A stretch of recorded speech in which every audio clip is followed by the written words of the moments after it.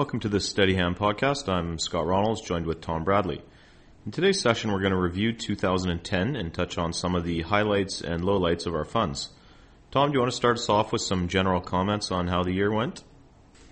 Scott, it was a strong year for stocks, and that comes in the face of concerns about Europe's sovereign debt problems, a lack of fiscal discipline in the U.S., and just sort of heightened voices of the bearish economists out there. The Canadian and emerging markets performed really well. You know, stocks that did well particularly were ones that benefited from China's growth and the monetary easing in the U.S., and certainly that was reflected in small cap resource stocks, which are the real stars in our country. But the U.S. market also did well. It had a double-digit return.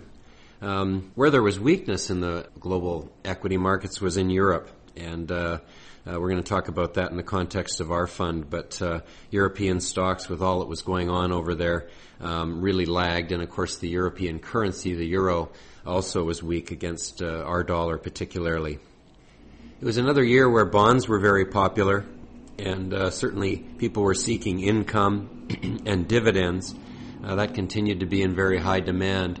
I think there is a bit of a case where people are looking backwards at what bond returns have been in the past as opposed to what they're likely to be in the future, but certainly that was a trend we saw last year. As far as Steady Hand goes, our balanced clients, and I'm talking clients that are sort of 40, 50, 60% equities, the rest being bonds, had returns in the sort of 9 to 10% range, and if they stuck to that mix, had a really pretty good year. Now, Scott, let's get into the funds. Why don't you kick it off with some comments on the income fund? Well, it was a good year for income products, as you mentioned, Tom. And this is because yield continued to be a popular theme among investors. The high demand for safety led to a further drop in bond yields in the year, and both government and corporate bonds performed well, with the overall market gaining about 7%. Dividend-paying stocks and income trusts also had a strong year, which helped the fund turn in a return of 10.8%. The manager, Connor Clark and Lunn, continues to like the outlook for credit, and by that we mean corporate bonds, although they did reduce the fund's exposure to these securities over the year, given the magnitude of gains over the past 24 months or so. And at year-end, about 35% of the portfolio was invested in corporates. CC&L is not as positive on government bonds, where interest rates are exceptionally low and the prospects for price appreciation are pretty limited going forward. They prefer provincial bonds over federals and shifted some of the fund's assets into provincials in the year. The manager also allocated a small portion of the portfolio to developed market bonds, such as the US, the UK, Australia, and Germany, as these markets don't look expensive relative to Canada's, and the currency exposure of these investments is hedged. The fund's income equities performed well, as we noted, and as a group, these securities have a yield of about 5.4%, and they did see some strong price gains in the year. And CC&L continues to favor financial and energy companies, but they also like the yield and outlook for real estate investment trusts. At year-end, the portfolio's overall yield was 4.1%, and the fund paid out distributions totaling 83 cents per unit in the year, which was larger than normal due to some profit-taking or capital gains in the corporate bond and income equity portions of the portfolio. CC&L's outlook for further gains in the fixed income market is much more restrained, but they do feel the portfolio is in a good position to generate a good stream of income going forward. Tom, I'll turn it over to you for some comments on the equity fund. Well, the fund had an excellent return. It was 11.4% for the year, although that didn't keep up with what was really a red-hot Canadian market. As many of you know, our market was driven by mining and gold and just generally commodity-related stocks. And our fund, while it'll participate in those sectors from time to time, was much more focused on companies with predictable cash flows and really ones that are carrying kind of a strong franchise status. In the fund, as actually U.S. holdings were an area of strength this year. Compass Minerals, Lincoln Electric, Nalco, Oracle, Adminstaff were all did very well. Clearly, our strong loonie, which I think gained about 6% against the U.S. dollar, tempered some of those returns, but nonetheless they contributed. The weak spot I guess our overseas holdings. This isn't a fund that has a lot of things outside of North America, but I guess one of them, notably HSBC, had a weak year. It was actually sold late in the year. Now we've talked many times in these sessions and in our reporting about a few notable holdings that have been also holding the fund back, and I'm not going to drill in them too much today, but Shoppers Drug Mart, Manulife, and Research in Motion. I would only say that earlier in the year on dips, both in the case of Research in Motion and Manulife, we did some adding to those positions.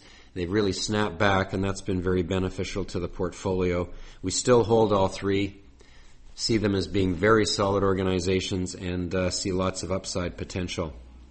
Over the year, the turnover was generally pretty low. There was a few stocks that got eliminated: Canadian Oil Sands, Diageo, and HSBC, as I mentioned. And we added 3 new names: Crescent Point Energy, Asia Pacific Breweries, and Novartis, which is the global diversified pharmaceutical company. As for the outlook, certainly Gord O'Reilly and the team at CGOV see very reasonable valuations on the portfolio. We've got some attractive and growing dividend yields, and as we've pointed out, there's a handful of holdings that really have not got traction yet, but we think are going to as we go forward here. When the market becomes less resource-oriented, Scott, I think this fund will perform very well as people start to look beyond copper and gold and silver and the things that have really been driving the market so far. Turning to the global fund, Tom, as you mentioned, it was a mixed year for global equity markets. Stocks with a focus on consumption in the emerging markets performed well, as did those that are levered to all the monetary stimulus that has been pumped into the U.S., which has been brought about by the second phase of quantitative easing. On the flip side of that, European stocks were weighed down by all the debt issues in the region, as well as negative sentiment and a weak currency. The fund struggled to gain ground in the year. It was down slightly, 0.3%. This was due to a couple of factors. First off, it had very few commodity stocks and little exposure to the resource sectors in general. And its exposure to European companies was a big factor. And we called this the triple whammy for the year, meaning 1, it had too many stocks in the region, 2, it was in the wrong sectors, and 3, it had pretty significant exposure to some of those currencies, the euro and British pound in particular, which both depreciated pretty notably against the Canadian dollar. Now, while attention is focused on the emerging markets, Edinburgh Partners feels that the positive growth prospects of many of these stocks are already fully discounted in stock prices.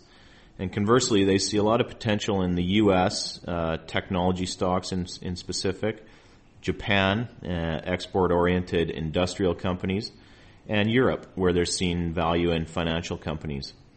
Japan has also become a growing theme in the portfolio. We highlight this in the quarterly report. There's a couple of reasons why Edinburgh Partners is bullish on Japan. First off, companies in the country are cheap on several measures. Interestingly, dividend yields on Japanese stocks are now higher than U.S. stocks for the first time in over 2 decades.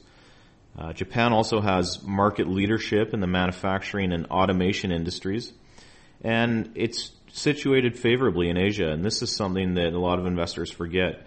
Japan actually exports a lot of goods and services to many of the fast-growing nations in the region. So clearly Edinburgh Partners is looking in the unloved areas as opposed to the red-hot emerging markets and resource sectors. And this has led to some disappointing short-term results, but they do feel they are uncovering some good opportunities. Well, Scott, the last fund we'll talk about is the small cap fund, and it had a good year. With a few exceptions, the companies in the portfolio performed well, generated strong cash flows, good earnings growth, and the fund was up 21.9% for the year. That's in the context of having really a very nicely diversified portfolio. It was one that participated with some of the hot resource stocks, but wasn't reliant on mining and gold stocks. And I should say that the small cap index overall was up almost 40%, driven by those types of stocks. But we're delighted with how the fund produced. Canadian Helicopters, Total Energy Services, Pacific Rubialis, and Hibbett Sports were examples of real contributors during the year.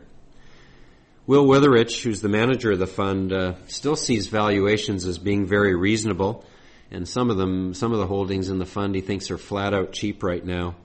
You can't say the same thing about the overall market. Will certainly thinks that stock prices and valuations in the mining sector particularly are hard to justify. And so he's sticking with companies that have more sustainable production growth and really viable business models. In 2010, the energy holdings in the fund did very well, and that's not surprising, I guess, but what's interesting is that the fund had more of an international flavor. We had many of you know, we had a company called Gran Tierra, which had operations in Colombia that did very well. We recently sold that one, but we've also held Pacific Rubiales, again Colombia, and recently bought a company called Coastal Energy, which has assets in Thailand. And so clearly Will is finding some value outside of Canada in the energy sector. There were a few disappointments in the year, specifically Vecima, Shoppers Drug Mart, and Easy Home. We sold Vecima, but Will certainly still sees the value in the other two, and there continue to be significant positions in the portfolio. As we said, the fund's 18 holdings represent a nice diversified mix of businesses. There is some exposure to resources, but it goes way beyond that, and we think it'll serve our clients really well as we go forward. So Scott, as we bring this to a close, I think I just want to make a few comments. As I said in my letter in the quarterly report, 2010 really reminded us that you never really know what's going to happen in the short to medium term. In face of all kinds of cross currents going into the year, worries about rising interest rates, all kinds of things, we really had a very good year both in the bond and the stock market. Where are we going in 2011? We don't know, but certainly I don't see any compelling reasons why our clients should stray dramatically from their long-term plan, either towards more secure, low-yielding cash, as many people are thinking of doing, or amping up towards growth-oriented equities. If we have a bias, it's probably to have a little bit more cash in reserve. Certainly if you have any short-term needs, we'd suggest you set the cash aside now. And we don't mind having people a bit of ammunition if we do get some weakness in either the bond or the equity markets. But overall, we'd like to see our clients stay very close to their long-term plan. And Scott, I want to just close with a plug. In the next few days, we're going to be publishing a research paper that we spent a lot of time putting together. It's called How is My Portfolio Doing and What Should I Do About It? It really provides a framework for investors to think about how they analyze their portfolio returns and indeed determine how they're doing. We also, in conjunction with that, and it's very relevant to this podcast, will publish a supplementary report on how Steadyhand is doing and how people should think about our performance. So we'd encourage our listeners to give that a read. It'll be available on our website, steadyhand.com, later this week. I want to thank you for listening to this Steadyhand podcast, and we look forward to bringing more to you in the future.